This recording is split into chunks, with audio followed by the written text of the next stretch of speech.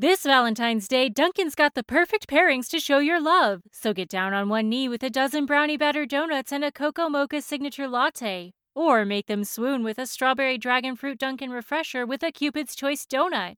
Are you ready for love? America runs on Dunkin'. Price and participation may vary. Limited time offer. The advice and opinions expressed by the host of Autism Live and her guests are meant solely as suggestion and should not be in any way construed as child-specific advice. The Center for Autism and Related Disorders advises working with a board-certified behavior analyst who has experience with autism before starting any intensive behavioral intervention. Any choices you make in determining your child's treatment are completely at your own discretion.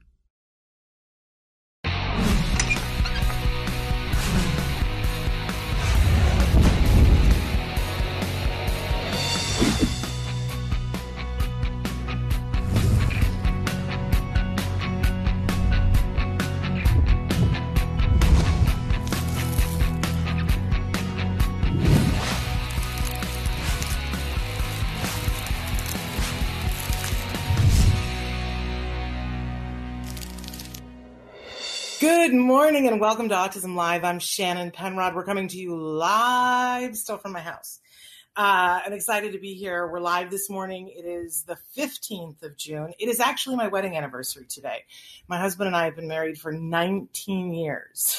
We used to joke because, there's all these statistics out there about couples who have a child with special needs, in particular a child with autism, that there's these quotes about these high rates of divorce. And I'm sure that that's true. There's high rates of divorce in any community, and that when you add things that are challenging, you're going to see that people, I'm out of breath, you're going to see that people have, difficulties with that.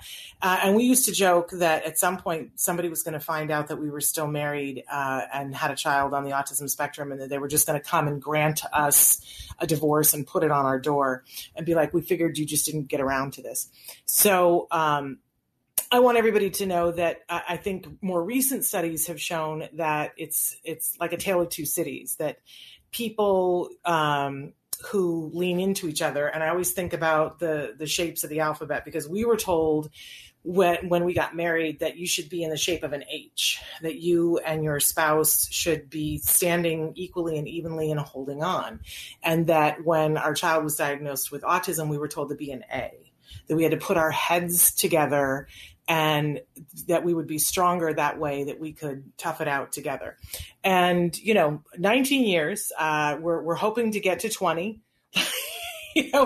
We're hanging on for dear life. And that's really what it becomes about, is hanging on for dear life. But as a friend of mine says when he speaks, he says, you need to know who you want in your lifeboat. And I'm very grateful that I have my husband in my lifeboat, because he's a good person to have in your lifeboat. Yeah, I chose well. So it is my anniversary, and I'm excited to be here with you guys this morning for this. Thank you. Thank you for saying happy anniversary. We're going to be live for the next hour. We're going to be talking about topics about autism from a 360-degree perspective.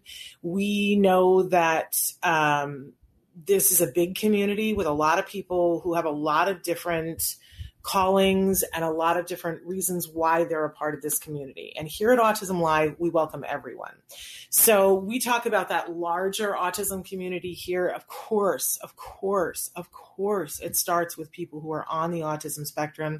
We love to hear from those individuals. We love to give those individuals an opportunity to be here on the show and have their message go forward and hear what they have to say. Of course, they are the beating heart of everything that we do here in Autism Live and everything that, my family is a part of. Absolutely. But we also include in that community everyone who loves those individuals, because I think that's a really important distinction.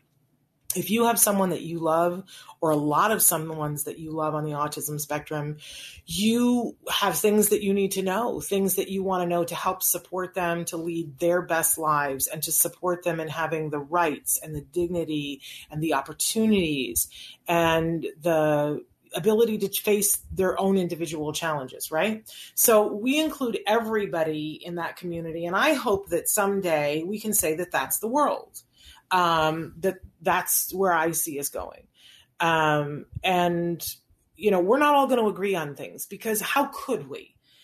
If each individual on the autism spectrum is an individual on the autism spectrum, then there's not going to be a one size fits all. There's not going to be a one size fits most. And if we look at including all the individuals who love those individuals, there's no way we're going to get to it's probably this, right? That's not going to happen. But if we can agree on some things like the rights and the dignity and the right to the opportunity for individuals on the spectrum, then I think we have a meeting ground in which we can meet. And that's the place that we want to come from. Hey, I'm saying good morning to Wengel and to Christine. Thank you so much for saying happy anniversary to me. So anyway, we're going to be here for the next hour talking about all of that. And we've got some things that we want to cover, but we also want to be talking with you guys as well. So let's talk about how you can interact with us. We're live right now on Twitter, on YouTube, and on Facebook Live. We're also live on our home website, which is autism-live.com. Now, all of those places, we're live a bunch of other places too, but I bring up those 4 main sites because there are ways to interact there. I will tell you, if you write into us on YouTube or you write into us on Facebook or on Twitter, we have the ability to see it in real time, almost real time. I think that the signal has to go up to the satellite, go through some algorithm, and then it spits it out here. But it's fairly quickly. So those are pretty immediate, and I'm all about immediate gratification.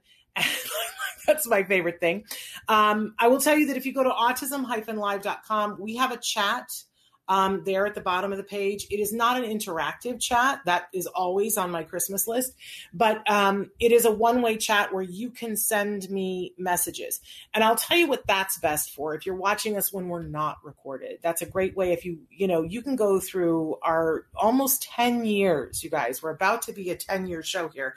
And you can go through all of those videos, and you might be looking at something from 7 years ago and go, I wish this were live because I would ask them a question. Well, you can, because what you can do is send us the question on the Autism Live chat, because that's available to you 24 hours a day, 7 days a week. And I check those with regularity. And if there's something just make sure that you reference who it is that you're watching. Even if you don't see the lower third of who it was, you can say, okay, there's a doctor and he's bald and has a mustache and he's talking about this and the title of the show is this. Then I'll go look it up. I'll be able to see who it is quickly, and then we can get in contact with them and hopefully get you the answers that you need. Okay, because part of my deal, the reason why I'm here, I have to give this disclaimer. I am not an expert in autism, but I'm someone who's been covering autism in these formats for, I think we're coming up on the 15-year anniversary of me covering autism in this way. And so while not an expert, I think I've come close to interviewing more people about autism than anybody else has. So I have connections. I have things that I'm like, oh, so-and-so at least knows that person. So use that. I like to be your telephone operator to connect you to the thing that you need, without the assumption that it's a one size fits all, because we already went over that. It's not. So please utilize us, put me to work for you, tell me what it is you're looking for, and I'll do my level best to find it. We are extremely short-staffed right now because of COVID, but we're still here. We're still here and we're kicking, and I'm here and I'm kicking. And for those of you who don't know, the reason why this is important to me is because my son was diagnosed with autism at 2.5, and I remember what it was like in those days leading up to the diagnosis and the days after the diagnosis before I found our path. And our path was ABA. And we're going to talk about ABA because I know there's a lot of stuff out there right now about ABA, and it's a subject I'm really, really passionate about. And I have a reason why I'm passionate about it, because my son, who was diagnosed at 2.5 and was considered nonverbal, is now 18, working a job, getting ready to start his freshman year at college, where he's studying screenwriting. Yeah, and very verbal, very, very verbal. So that's why I'm so in love with good quality ABA, but I think that's a really important distinction to make. So in any case, that's why I'm here. I want to help you to get to the answers for what is right for you. And so I do talk about what we did, but I want you to get to what is right for you. But I want you to be informed as you get there and inspired as you get there. That's what we're about here. Okay. So things that you want to know. I don't want to leave without saying that this show is available in podcast. We talked about the recordings. They're there available to you on many different sites. Of course, you can go to our homepage, autism-live.com. We have more ways to search and find topics there than any place else. But you can also find a lot of stuff. There's the treasure trove of information on YouTube. And we are a free podcast wherever you get your podcasts. Check us out. Please review us, share us, like us. We don't spend money on marketing. We haven't spent money on marketing. So it's really grassroots. If you see something that you like here, share it with other people. Yeah? Is that a deal? Okay. So because it's Thursday, we like to kick Thursdays off with something we fondly refer to around here as the jargon of the day. This is when we take on one word, one phrase, one acronym. We try to make it a little more clear what it is, what in the hey nani those experts are talking about, right? So first we give you the actual definition of whatever the term or the phrase or the acronym is. Then I try to make fun of it because, that's part of how I envision my place on this planet, making fun of things that don't make sense. And then we give you a watered down version that often makes the experts break out into hives. That's just an added bonus. But what we want to do is leave you with a beginning understanding of what this is and why it might be important to you. I always say, take what works for you, leave the rest, right? But don't feel frustrated if you don't quite get it. It's okay. Because these things, they have to marinate a little bit, right? They got to gestate a little bit. And then eventually one day you'll get it because it'll make sense in your life. And then you go, oh, that's why that term is important. That is when you will turn to the dark side and you will begin to use jargon terms, because the whole reason why anyone uses jargon, right, is because it is quicker. It's more precise and it's quicker. I used to be a waitress, and we would, instead of saying you have two people sitting over at that table over there, we would say you have a two-top in the front bay, right? Okay. So I'm hearing that we have a little bit of a problem with our jargon.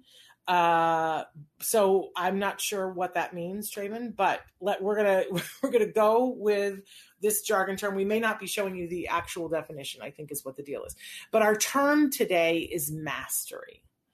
Now, here's one of these terms in ABA that can be confusing because your brain goes, well, I think I understand what mastery is. I think I absolutely understand what mastery is. And you think of, like the Olympics are coming up, right? And we think of, these are people who are masters at their craft. They're demonstrating a sort of certain mastery at doing a shot put, right? So I think I understand mastery. And if we're talking about it within the realm of ABA, it can get confusing when somebody says to you, well, we want your child to demonstrate mastery. And unless you really understand what they're talking about, you could get confused. So let's break it down a little bit. Let's look at what, do we have an actual definition for mastery to make fun of? We might not. I'm just going to break it down then, Traven. And not at the moment. Okay. So we won't even go through what the stale definition is that's so hard to understand that would hurt our head. But let's talk about what mastery is in terms of ABA. Mastery is a set of criteria that we decide before we begin teaching. This is a really important thing. Before we begin teaching, we're going to decide what it is, what it will look like when the person's really got it. Really got it. I always think of My Fair Lady when the guy goes, by George, I think she's got it. And this is exactly what I was talking about when you guys start to understand jargon terms, and you might not entirely get it at first, but then there's that moment when it's like, by George, I think I've got it, right? That's what we want for mastery. But think about this, because in our lives, mastery is not going to look the same for all things. The example that I like to use is keys and opening locks. That if I gave you a key or a set of keys and I said, open this door that is locked, right? Could you take the key, stick it into the keyhole, wiggle it, turn it one way and the other, and find the way. Every key, every lock is a little bit different. Could you find the way to get the door open? And then, there are some times that you're going to do it. Like you might be advanced at keys, right? And be super great at it. And that you can open any lock if you've got the right key. You're super duper good at it, right? You do it 100% of the time. We would definitely call that mastery.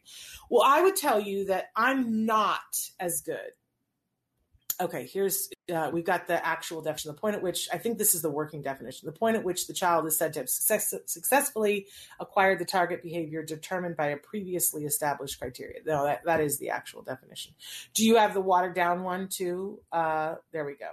When the child is independently demonstrating the desired skill at the desired level. Yeah, pretty much what we were just saying. But let's go back to the key analogy. So, you might be great at keys and you can open a door 100% of the time. You have key mastery. I would tell you that I'm a 58-year-old woman who, listen, I use keys every day and I can open doors, I would say 8 out of 10 times, but I don't do it perfectly. It's not my forte. I sometimes have trouble with keys sticking, and it might take me 3 tries before I can get my office door open. And occasionally, like I'm talking once every 2 months, I have to get the girl at the front desk and come over and go, this lock, it's just like sticking on me. But you know what? It's not the lock. I'm not the best at keys, but I can do it enough in my life that I think we would still say that I demonstrate key mastery, because it's not like every single time I go to unlock a door, I need help with it. So, I don't have to take a class about opening doors and using keys. I know the fundamentals of it. I can make it work. So it just depends on how important, like if my life and my job depended on me constantly, like I'm talking every 5 minutes opening keys, I might ask for somebody to give me some pointers about putting some WD-40 or, something on it that makes it a little bit easier for the locks, right? But most of the time I get it in the first trial. And I would say close to almost 100% of the time I get it in the first 3 trials at opening the door. So I probably would deem myself to be, I've mastered key skills. I don't have to have a remedial class in it, right? But what about when we talk about a child on the autism spectrum crossing the street safely by themselves? Are we okay with that being okay on the first, trial only 70% of the time? No. Like that's never going to work. That's not going to be a criteria that's going to be sensible or make sense. So this is why we decide whenever we're going to teach something to somebody, and we're using the principles of ABA, and good quality ABA is the best level of teaching that there is. Everything else aside, ABA is a teaching technique that is based on the idea that if we break things down into small amounts and we reward you for being able to do them, that you will learn faster. And it's been proven to be effective. Okay, that's what ABA is.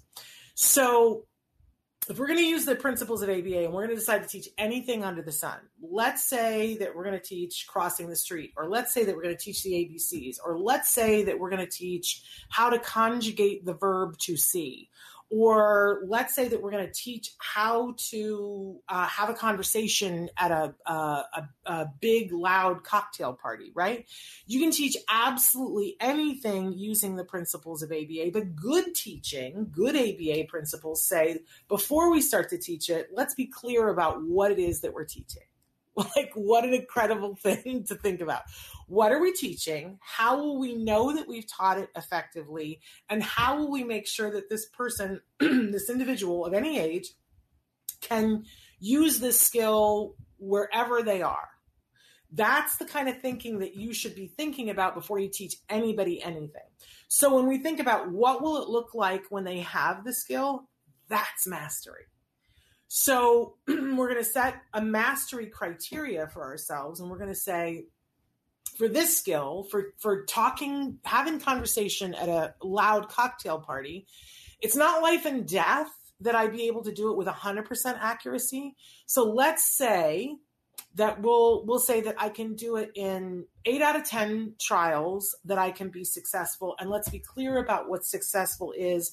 That successful is that I can have a back and forth conversation with 6 volleys back and forth, that I say something, they say something, and we go back and forth 6 times. Now I can change that criteria to whatever makes sense, but I got to start somewhere. If you don't plan, then you plan to fail, right? So as a teacher, we set the mastery criteria. Now, here's the fun part, is that we start out and we teach to try to get to the mastery criteria. But when we get there, we have the right to reevaluate. So let's say that we are teaching a child, I don't know, how to conjugate the verb to see. And we go through all the good teaching principles, and we're teaching the child how to do this. And we set the criteria that we want them to be able to do it 8 out of 10 times. We want them to, be able to do it in multiple settings with multiple people, right? And we find out that the child can do it 8 out of 10 times, but only when we are prompting on the first one. Then we would go back and go, well, that's not going to work because we're not going with them through their life to prompt them on the first one. So we would change the criteria and say 8 out of 10 trials, but they have to get the first one on their own, right? So the mastery criteria never drives the bus. It drives the teaching, but there's always room to reevaluate, because the goal is to actually teach the skill to the point where the person can do it. And sometimes it isn't until we get there that we go, I'm going to have to tweak this a little bit. So I'm always wanting people to know that mastery criteria, essential. You should not be teaching anything without saying, here's what we think success will look like. But you never arrive and go, all right, we're just going to take it. We set the criteria and now it's written in stone and we're not going to change it. You would never do that. You really have to evaluate, and it's so evident when you see this, when you're teaching someone, whether it's a child or an adult, and you say, okay, I want to teach somebody how to crochet. And so what is it going to look like when the person can crochet? It's going to look like this. And so, that's what we're going for. But then you get there and you go, I left out Gage. And so they can crochet, but it's a hot mess, right? Now I need to go back and reteach and teach that one little element that then I go, by George, I think they've got it. And when they're truly there, we have mastery. Okay. So mastery is important. What are you a master of in your life? I don't know what our question is. But let's wait and see what that is. So mastery. Hey, Chimi from Bhutan. That's wonderful. We're so thrilled that you're here. It's my wedding anniversary, Parker. I've been married for 19 years today. Isn't that fun? That's no small feat. Oh, okay. So I asked, what is your mastery? Here's our question. What is your superpower? What do you have that you do that is unique and fabulous? What is your superpower? What are you a master at? What is your superpower? And sometimes a superpower can be something that you've learned or honed. Sometimes it could be something that's just in you. That you found it easier to do. Obviously, I think it's evident to everyone that my superpower is the ability to just talk and talk and talk and talk. I come by this honestly. My dad used to tell the story. I barely knew my maternal grandmother. Her name was Frida Penrod, and so happy to be able to talk about Frida today. But my dad went off to school, and on the first day, they asked him, his father had passed away by that time. By the time there was no kindergarten when my father went to school. It started with first grade. But they went around the room and they asked all the other kids, what does your father do? And he couldn't say because his father had passed away. And so they said to him, well, what does your mom do? And he said, my mom is Frida Penrod, the great talker. And so clearly I have my grandmother's genes in coursing through my veins. Sybil, so glad to have you from Maryland, and thank you for the happy anniversary. Okay, so that is our question of the day. Can everybody please take a second to write it and share with me what your superpowers are? Nasser, what is your superpower? And hello, how are you? How are things in your corner of the world? But please write in and tell me what your superpower is. You gotta name it to claim it, right? Isn't that what Dr. Phil says? Okay, let's take a look at what our topic of the week. This is a short week of production this week, but it's a great one. What is the goal? And I bring this up because we were just talking about the importance of teaching. And whenever we're teaching, we have to be thinking about what is the goal. So there's an example that I like to talk about that caused great strife in my child's life and in the life of someone that I absolutely love and adore. Oh, look, Nasser says his superpower is coaching, teaching, training autistic kids. What a great superpower to have, Nasser. That's wonderful. Who else has got a superpower? Write them in now. So Nasser will understand this really well. What is the goal? So here was my son, and he was going to school, and he was learning a lot of different things. And when you're learning a lot of different things, sometimes it's easy to get confused about what you're teaching when. And this happens to a lot of teachers all the time, and this happens to a lot of parents. For instance, when let's say that you say to your child, they're on a crowded playground, and you call your child over and you ask them to come over to you, and your child comes over to you immediately. They've left a preferred activity. They come over to you and they get over there, and you choose that moment to read them the riot act about something that they've done, right? The problem is that if the only thing that you're working on is whatever the thing you're reading the riot act, great. But chances are that part of what you're teaching your child is to trust you and to come when you call them. That's part of a safety issue, right? So when your child comes over to you, instead of reading the riot act, if you're really mindful about what you're teaching your child, you will thank them for coming over to you and give them something meaningful, a hug, a squeeze, a smile, a treat, whatever it is.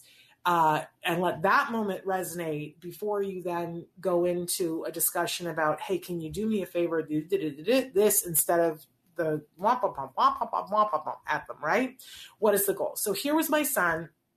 He was going to school, and one of the biggest things we were working on was gaining language. In fact, he belonged to a group that happened at lunchtime. They called it Lunch Bunch. And he would, instead of going to lunch one day a week, he would go to Lunch Bunch. And at Lunch Bunch, he would sit with a bunch of other kids, some of them completely neurotypical, some of them also kids that were on the spectrum that had private speech classes at other times during the week. But this was a time that they would get together to work on what? Social language. With who? Peers. So that's the goal. While we're there, we're working on building social language with peers, whatever we can do to build that language. And I loved the speech teacher. She was amazing. And she made it fun for them because they would eat their lunch and they would play games during lunch. And then once lunch was over, then they would play intensive board games. And it was teaching them turn taking, but the focus, the entire class, the purpose of it, the IEP goals for that class was to work on what? Social language with peers. So along comes the student teacher, and she is now going to take over, and she observed, now she's going to take over. This is somebody who's in training, who means well, but they're not going to get it. They're not at mastery yet. They're not going to get it right 100% of the time, right? But we're not throwing out the baby with bathwater. We're going to work with them on it. But anyway, they had set up this thing that they were going to play games every time, but she came in that day and she said, okay, today we're not going to play games. And my son said to her, why? Why aren't we going to play games today? And she said some half-baked answer that was like, because I said so, or because I decided. And my son replied with, well, that's lame, and got punished for having said that because it was disrespectful. And then he was livid. My child was absolutely livid. It ruined the rest of the day. He got nothing done the rest of the day. He was like, why am I being punished?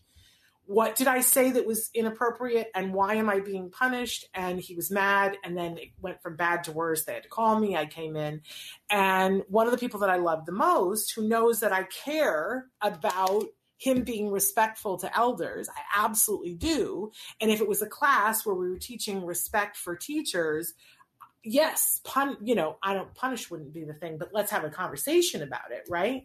But they had actually taken something away from him. He lost stickers for the day. And they wanted me to support them in that choice. And I said, no, absolutely not. He's absolutely correct. And one person who I love and respect, and I think probably is still mad at me about it, she was like, I don't understand where you're coming from. And I said, what was the goal? What are we teaching during that time period?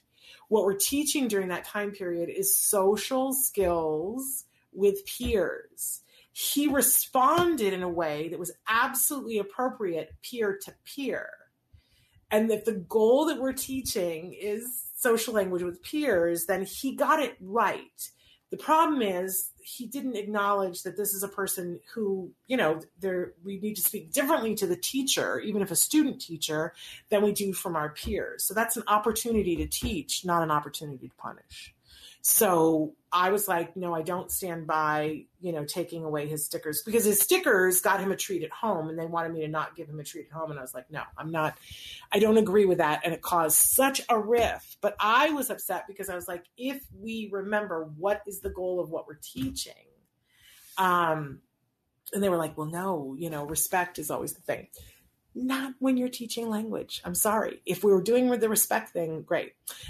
So we have to remember what the goal is. What are you trying to teach right now? And sometimes we get into trouble because we're trying to teach too many things at the same time. Are we teaching social language with peers, or are we teaching respect to elders? Because for kiddos on the spectrum, we're not always going to be able to teach them all at the same time. And if you want to teach, that's fine, but you can't punish one because they were doing the other. You can't do that in my book. Anyway, Parker says, my superpower is overcoming good quality ABA over 20 years ago helped me reach my potential. And I am still overcoming. From not talking till I was 6 to graduating high school at 17, I'm still having obstacles, but I will overcome them. And Parker, I'm just sending you love. You inspire me so much, and I love hearing that. I want to talk a little bit about this topic in just a few minutes, because that with me, it's a very, I'm going to cry. It's a very big deal to me that we talk about good quality ABA and the importance of good quality ABA. And that people be able to distinguish what is good quality ABA and what isn't, right? But you are one of the great examples, Parker, because obviously you are so eloquent, you are so articulate to be able to voice this, and I want to honor that, and I think it's important that we all honor that. That not being able to voice your feelings at the age of 6, and now being able to do that now. And I appreciate that it doesn't mean that you don't have challenges that you still have to overcome. And I don't want to in any way negate that, because I'm sure that you do. I want you to know that I don't think that there's a single person on the planet that doesn't have challenges. But some challenges are bigger than other challenges. And in my world, the way that I language things in my head, I believe that it's the people who overcome the biggest challenges that we need to be watching the most. That you are the inspiration. You are the light and the fire that keeps us all moving. And it's no small thing. It's no small thing that you are overcoming and doing what you're doing and setting that example for so many people. And when you think about the number of parents of small children who will hear you say that, Parker, and feel a little bit better about their decision to focus on good quality ABA to be able to help their child to be more like you, Parker. And that's the long and the short of it. So I so appreciate you writing that in. So my friends, I said yesterday that we were going to have Bonnie Yates here today, and we don't. I misspoke. But I am here with you today, and correct me if I'm wrong, Traven, it's time for us to launch a new topic that we have here.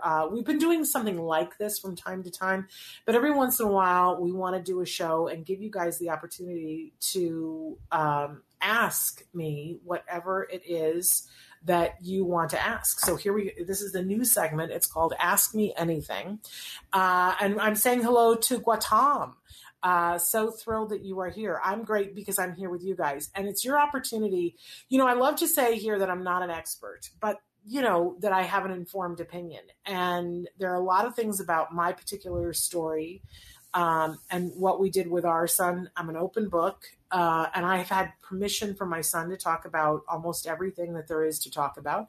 But I also have a great respect for the journey that you guys are on and what it is that you're doing. So it's open season. I'm looking for, I always forget to bring my tissues now, and I end up crying on the show all the time.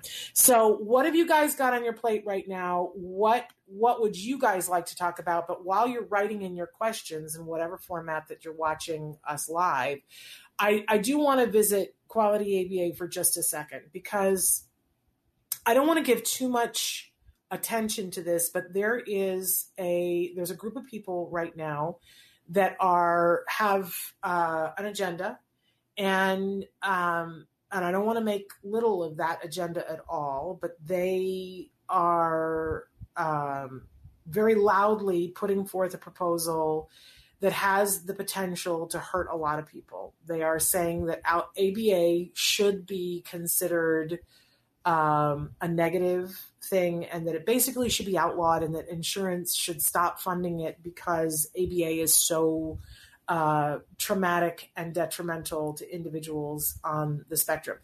And they list a lot of different reasons why, and like I said, I don't want to get into all of the different reasons because I don't want to belittle how they feel.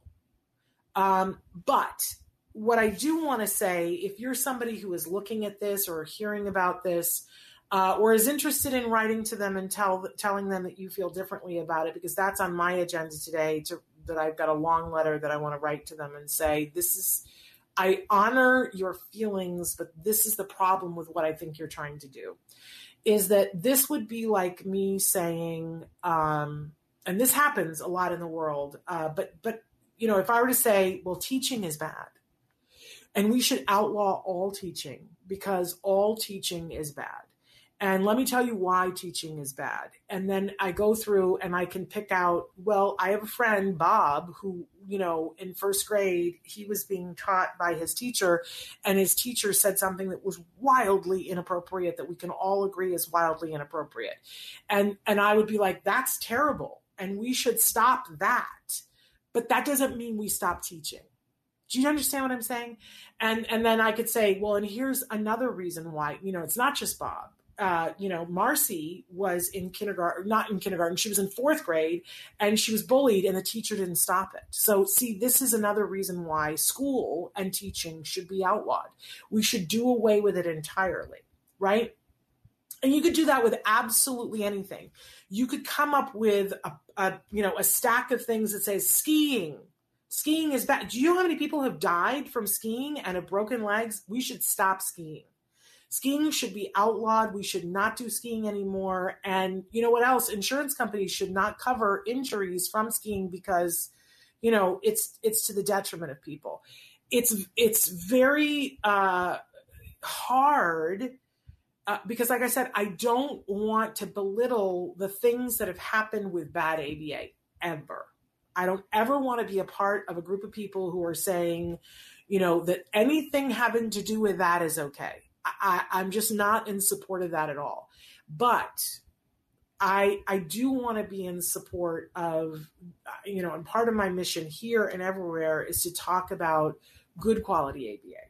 what that looks like, what it is, what it isn't. And good quality ABA is just a teaching technique. It's a set of tools that say, hey, here's a way of teaching something to somebody.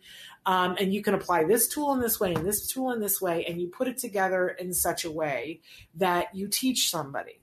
And I'm a former teacher, and, I've been in a lot of classrooms in my life. I have a master's degree, so I, had to go through a certain number, and all the teachers, all the classrooms that I was in, they all had their own flavor. And some of them used certain teaching techniques that others did not, right? Or they leaned heavily on this one particular tool. Everybody has their own flavor of teaching. And ABA is like that too. And there are people who are great at ABA, and there are people who are mediocre at it, and there are people who are saying they're doing ABA. They're not. They're not. And one of the things that bothers me the most in ABA is that when people say that you only get the reward for being able to do the task, and otherwise you don't get the reward. And so what that teaches you is to never say no. And that is one of the things that's being alleged in this document that's asking to outlaw ABA. Well, here's my problem with that, is that that's bad ABA. My son was given the very best level of ABA, and one of the things he was taught through ABA was how and when to say no, when it is appropriate to say no. This goes right back to the what are we teaching? And when I was having the argument with the school about I'm not going to withhold from him something that he did because of something that he said to a teacher, I'm not teaching him that. He should say no to teachers. He should be even rude to teachers if they are doing something that's inappropriate. And frankly, what that teacher said to him, she said, we're doing this because I said so. He asked a question about why are we changing what we've done? She said, because I said so. And he said, well, that's lame. You know what? It is lame. And I'm trying to teach when we ask the question, what are you teaching? I'm trying to teach my child how to move through the world and to take care of himself and to make critical thinking choices that are based on what he believes, not what somebody else has told him to do. I don't want him to be a sheep, a lemming following other people, including teachers, because guess what? There's some bad teachers. So ABA taught him how to say no. ABA taught him how to have boundaries so that he wasn't somebody who, the charge that gets made from time to time is that ABA sets kids up to be in this circle of abuse. I have to be honest with you. Good quality ABA is the exact opposite. That we know that individuals who are differently abled are more likely to suffer from bullying or abuse, right? And ABA, quality ABA, is what is effective at preventing that, at diminishing that, having that be less likely to happen. So that one in particular really makes me mad, because I think a lot of people look at that and go, oh yeah, I can see that. I can see where if you're taught, oh, you only get the reward if you do this, then we can't set up that circumstance. But you're leaving out teaching someone how to discriminate between this circumstance and that circumstance. And that's the very basis of ABA, is that it teaches discrimination. So I get real heated about this because I do think that there's a lot of bad ABA out there.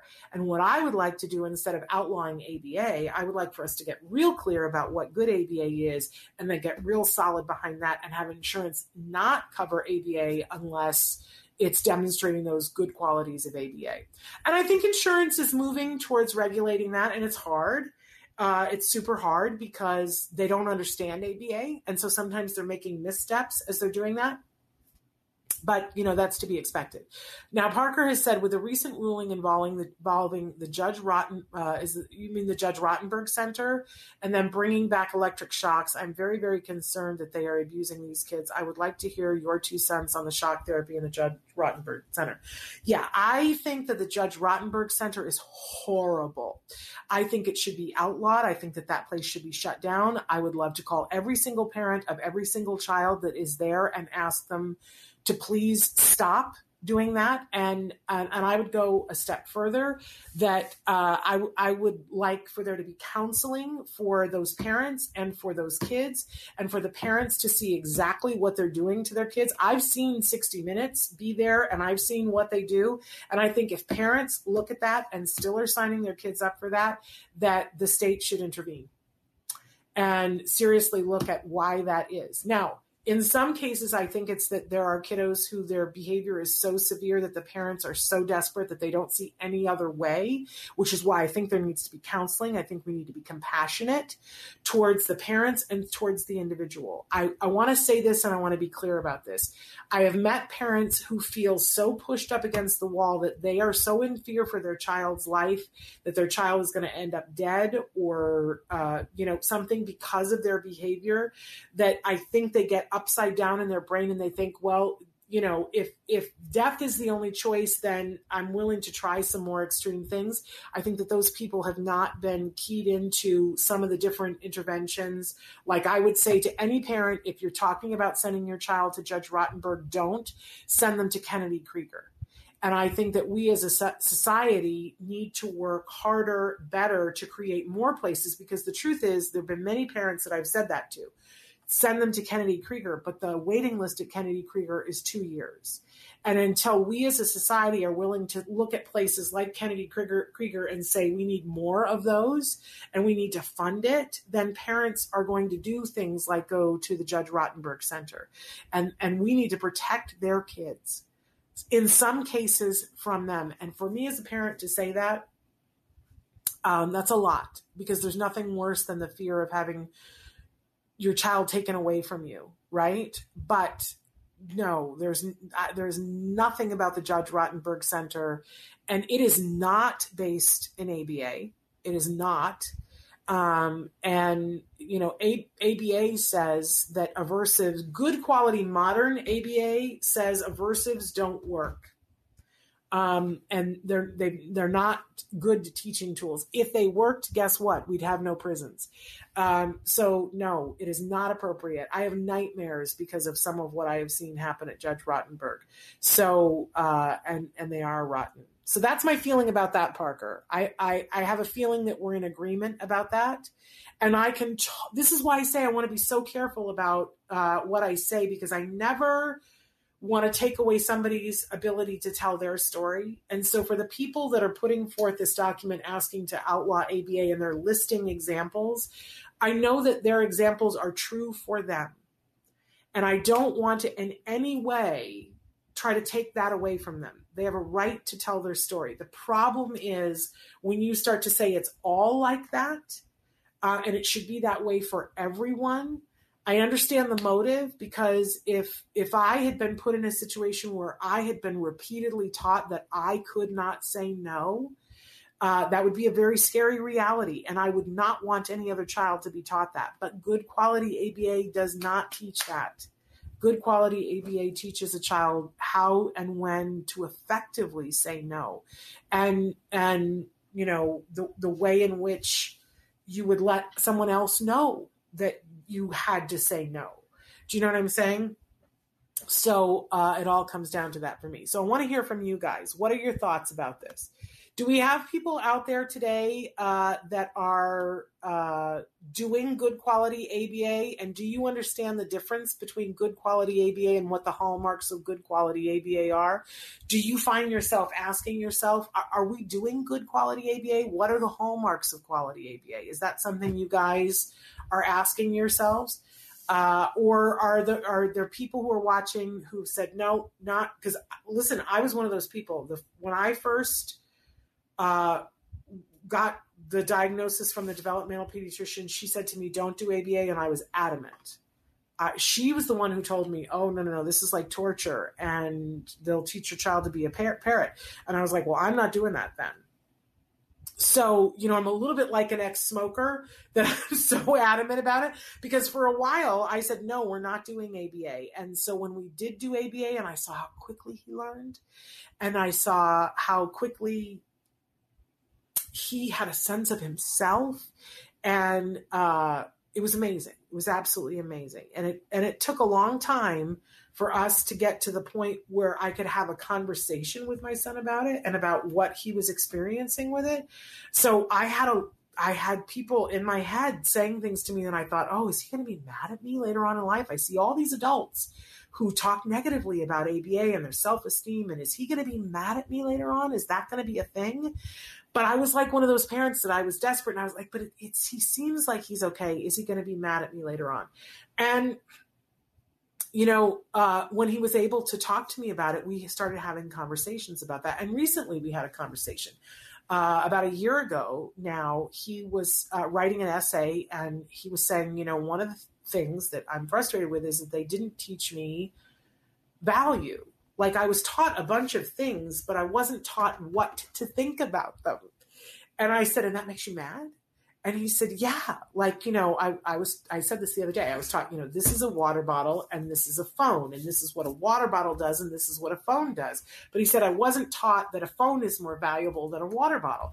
And I said, but to some people it isn't. Like, it depends on the circumstance. Sometimes the water bottle is more important. Like, if you go to somebody in the desert who's starving and there's no cell service, and you say to them, would you rather have the bottle of water or the cell phone that doesn't work? They're going to pick the bottle of water. And I said, they didn't teach you that because they wanted you to apply what you knew about it. And I was adamant about that I didn't want my child to be in a program where they taught him what to think, that they gave him the information. And he was like, oh, you mean that was deliberate? Yes, because now your opinions are yours. And he was like, oh, okay. Not mad, but he was frustrated for him. And he was like, why didn't they just tell me? Why didn't they give me the answers? Is what he wanted to know. And I said, because we wanted you to critically think for yourself about what, and there were times that they, would ask him the leading question about, so, okay, which do you think is when they worked on executive functions, which do you think is more valuable? And they would talk about, well, how much did you pay for the bottle of water? How much did you pay for the phone? But is there more value than just what you paid for it? Like, he did have all those conversations. So in any case, you guys are really quiet. This is our first attempt at you guys asking me anything, and you're not asking me anything. What's up with that? So who's out there who wants to know something? Ask me anything. We don't have to talk about ABA. If you'd love to know, where are you guys on this ABA? And what happens to you should this succeed and they first outlaw ABA for adults, and then, insurance says, well, we're not going to pay for this for kiddos. What would your life look like? And are you okay with that? Are you guys okay with that? Or do you have something that you would also like to say to this group about ABA? Parker, I feel like you have a voice that really needs to be heard by this group. Oh, Parker asked, what is your secret for 19 years of marriage? That's a very interesting question, Parker. I think I will tell you honestly that my marriage works best when we're in crisis. When my husband and I laugh about this all the time. If something happens and the poo hits the fan, boy, we are really good at it. We have a harder time managing when things are just good. And that's something that we're working on. But part of the reason why we're so good in a crisis was because we had to be. And we've had more than a couple of crises happen to us over the years. I think like almost any marriage does, right? And I think that some people in a crisis, they run, from each other. And we got in the habit very early on of running to each other and putting our heads together. And we recognize that we are really different people. And the way we deal with things is really, really different. That I have so much anxiety. I'm very high strung, and I can't just sit. If something's going on, I got to get up and do something. And my mother would always say, do something even if it's wrong.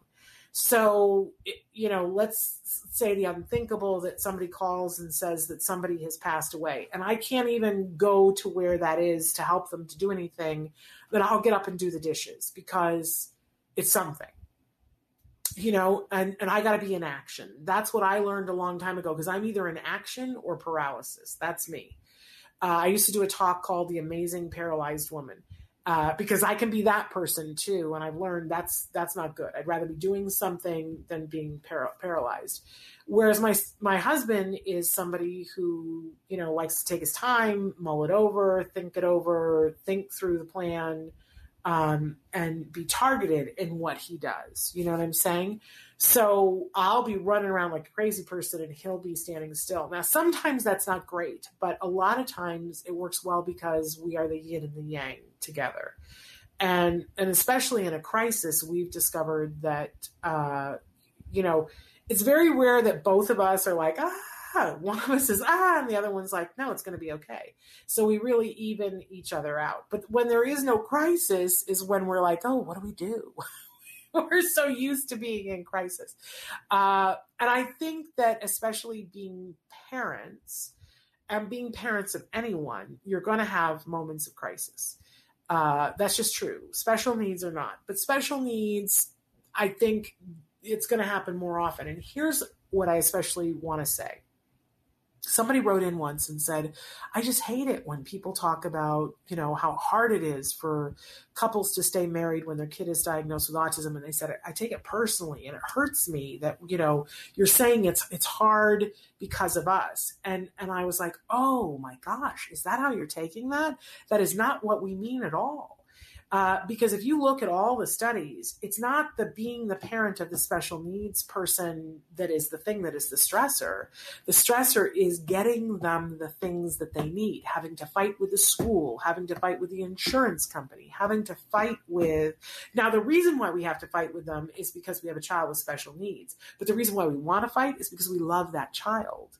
We're not wishing those children away. We're not blaming the children for these things at all. It's the system that makes it hard. It's the system that kicks you in the gut. It's the system that makes it really hard, because the feeling is, here is my beloved child that is, I know, is so worthy of everything in the world. And then on this piece of paper, it says, here is what will help my child. Why is this entity or this person standing between my child of worth and all of this? That's what's hard. That's what's stressful. That's what's overwhelming. That's the thing that tears relationships apart. That's the thing that makes every autism parent slightly, nuts. And that's what's difficult. It's not the kids. The kids are fantastic. It's that we love them and know what, at a certain point, you find out what they need and you want to give it, and everybody else is in the way. That's what's super hard. So let's be clear about that, because I think I forget to say that all the time. We love our kids. Our kids are amazing. And even the misguided, messed up parents who are sending their kids to the Judge Rottenberg Center, the reason why they've sent them there is the hope that their child will be more capable of doing the things that they want to do. It's horrible. It's misguided. I would love to talk to those parents. I would love to sit them down and go, you don't have to do this to your child to help your child. I don't care what people have told you before. I can tell you there's a whole other thing that will help your child, not this. And there's no excuse for hurting your child. We don't ever have to hurt a child to help them. But I don't have a way to speak to those parents yet, but hopefully maybe they'll see this. Yes, you have a question. We have 1 minute left. So if you have a question, write it in immediately. Let me say this. We are not here tomorrow live. We have a recorded version, because guess whose birthday it is tomorrow? It is the fabulous Traven. The reason why we're on when we're on, the person who puts the Ask Me Anything up there, it's his birthday. So we are celebrating his birthday by giving him the day off. And it is a much needed day off, and he's going to get to go do something fun. We're not going to say what. We'll leave him to tell us on Monday what it is.